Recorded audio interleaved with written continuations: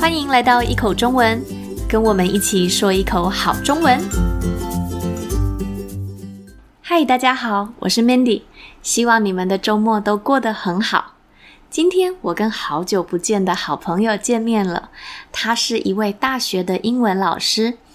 我们聊了很多跟语言学习有关系的话题，所以今天我也想要跟你们分享把语言学好的4个小秘诀、小 secret。 其实已经有很多学生问过我，要怎么样才能把中文学好？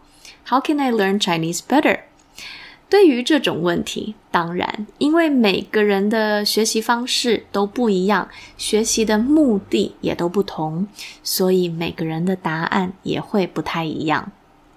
Since everyone learns in different ways and for different reasons, there are many approaches to improving your Chinese language skills. 不过呢，今天我要分享的建议是每个人都可以试试看的方法。那这些方法呢，也都是平常我在上课的时候就会提醒学生要做的一些事情。好，那第一个 consistency， 也就是保持每天学习中文的习惯。To keep a habit of learning Chinese every single day。 这是我认为学习中文或是学习任何语言最重要的一件事情。要是你平常的工作很忙，能学习的时间不多也没关系，每天只要花短短的10分钟、15分钟来练习中文，可是一定要记得每天都要做，而且可以的话，每天都要在一样的时间做。比方说每天早上起床以后，就先花10分钟、15分钟来练习中文，或是每天中午休息的时候，花一点时间来说一说中文的句子。那这个方法其实就是让你的身体帮你更快的去习惯一个新的语言。So basically, even if you have a very busy schedule, try to find just 10 or 15 minutes a day to practice Chinese. It is best to choose a specific time each day for your language practices, as this will help your body develop a faster language learning routine. 好，再来呢，每天这10分钟、15分钟、20分钟可以做什么呢？如果你有跟老师上中文课，那当然你可以用这段时间来写作业、复习上课的内容。可是如果你没有跟老师上课，你是自己学习中文的，那我建议你可以练习口语的流利度，你的 speech fluency。对大部分的人来说，学习中文就是为了能够跟别人用中文说话聊天。可是除了你的中文老师，可能有很多人都不一定有时间有耐心等你慢慢的把句子说完。所以我建议你在练习的时候可以试试看多说一些句子 sentences 或是一些段落 paragraphs。 那你的目标就是要把这些句子说得越流利越好。So when practicing your language skills daily, I suggest focusing on improving your speech fluency. The goal for most people is to be able to communicate effectively in Chinese with others. However, in reality, aside from your Chinese teacher, probably very few people would have the time or patience to wait for you to form your sentences slowly. Therefore, I recommend practicing speaking sentences or paragraphs and aiming to make them as fluent as possible. 那这10分钟、15分钟，我们要怎么选择说什么呢？其实我认为说什么都可以。你可以简单的说一说，比方说周末做了什么，或是接下来有什么样的旅游计划，工作有什么安排，介绍一下你的家人等等。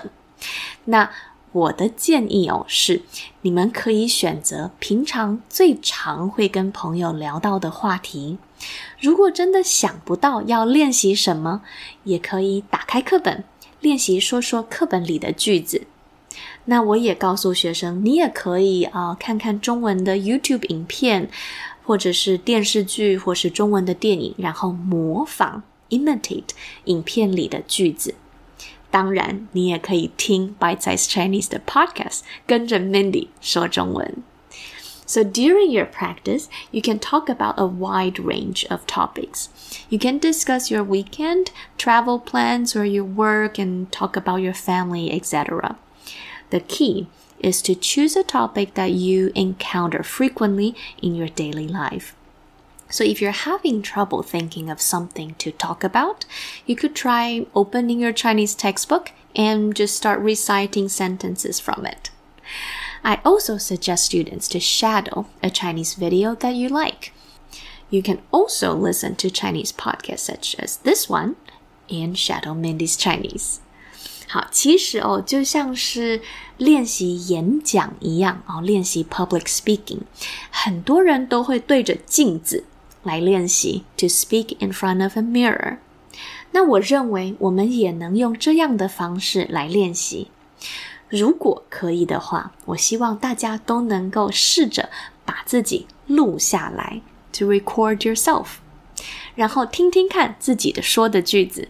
如果你觉得自己说得不够流利，那就再练习说一次就好了。那在一本我看过很棒的语言学习的书里，这个作者呢就是用这个方法给自己一个 100-day challenge。他每天都录一个自己说日文的影片，然后上传到 Instagram。 他说为了完成这个 challenge， 他每天都得练习，而且他的日文老师也说他的日文真的说得越来越好了。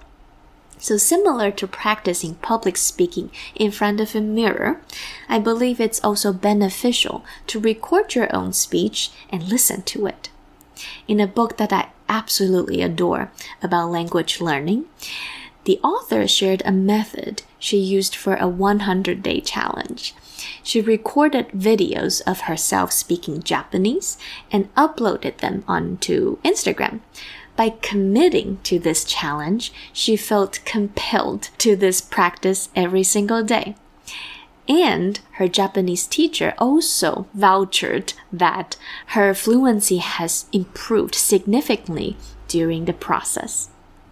好，那我现在再替大家整理一下这次我跟大家分享的学中文的建议。第一个，每天花一点点的时间来练习，时间不用太长，可是每天都要做。第二个，练习说话的流利度，你的 speech fluency。第三个，可以说说自己每天做的事情，介绍家人简单的内容。那你也可以 shadow Chinese podcast, shadow Chinese videos.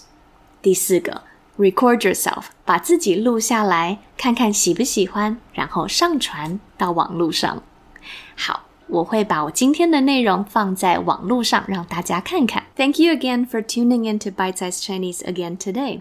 Message me and let me know your thoughts on today's content. 谢谢你们，下次见，拜拜。I hope you find today's episode helpful. Stay tuned for more interesting topics. We also offer excellent Chinese lessons. Just go to our website and have a look. 谢谢你们，下次见。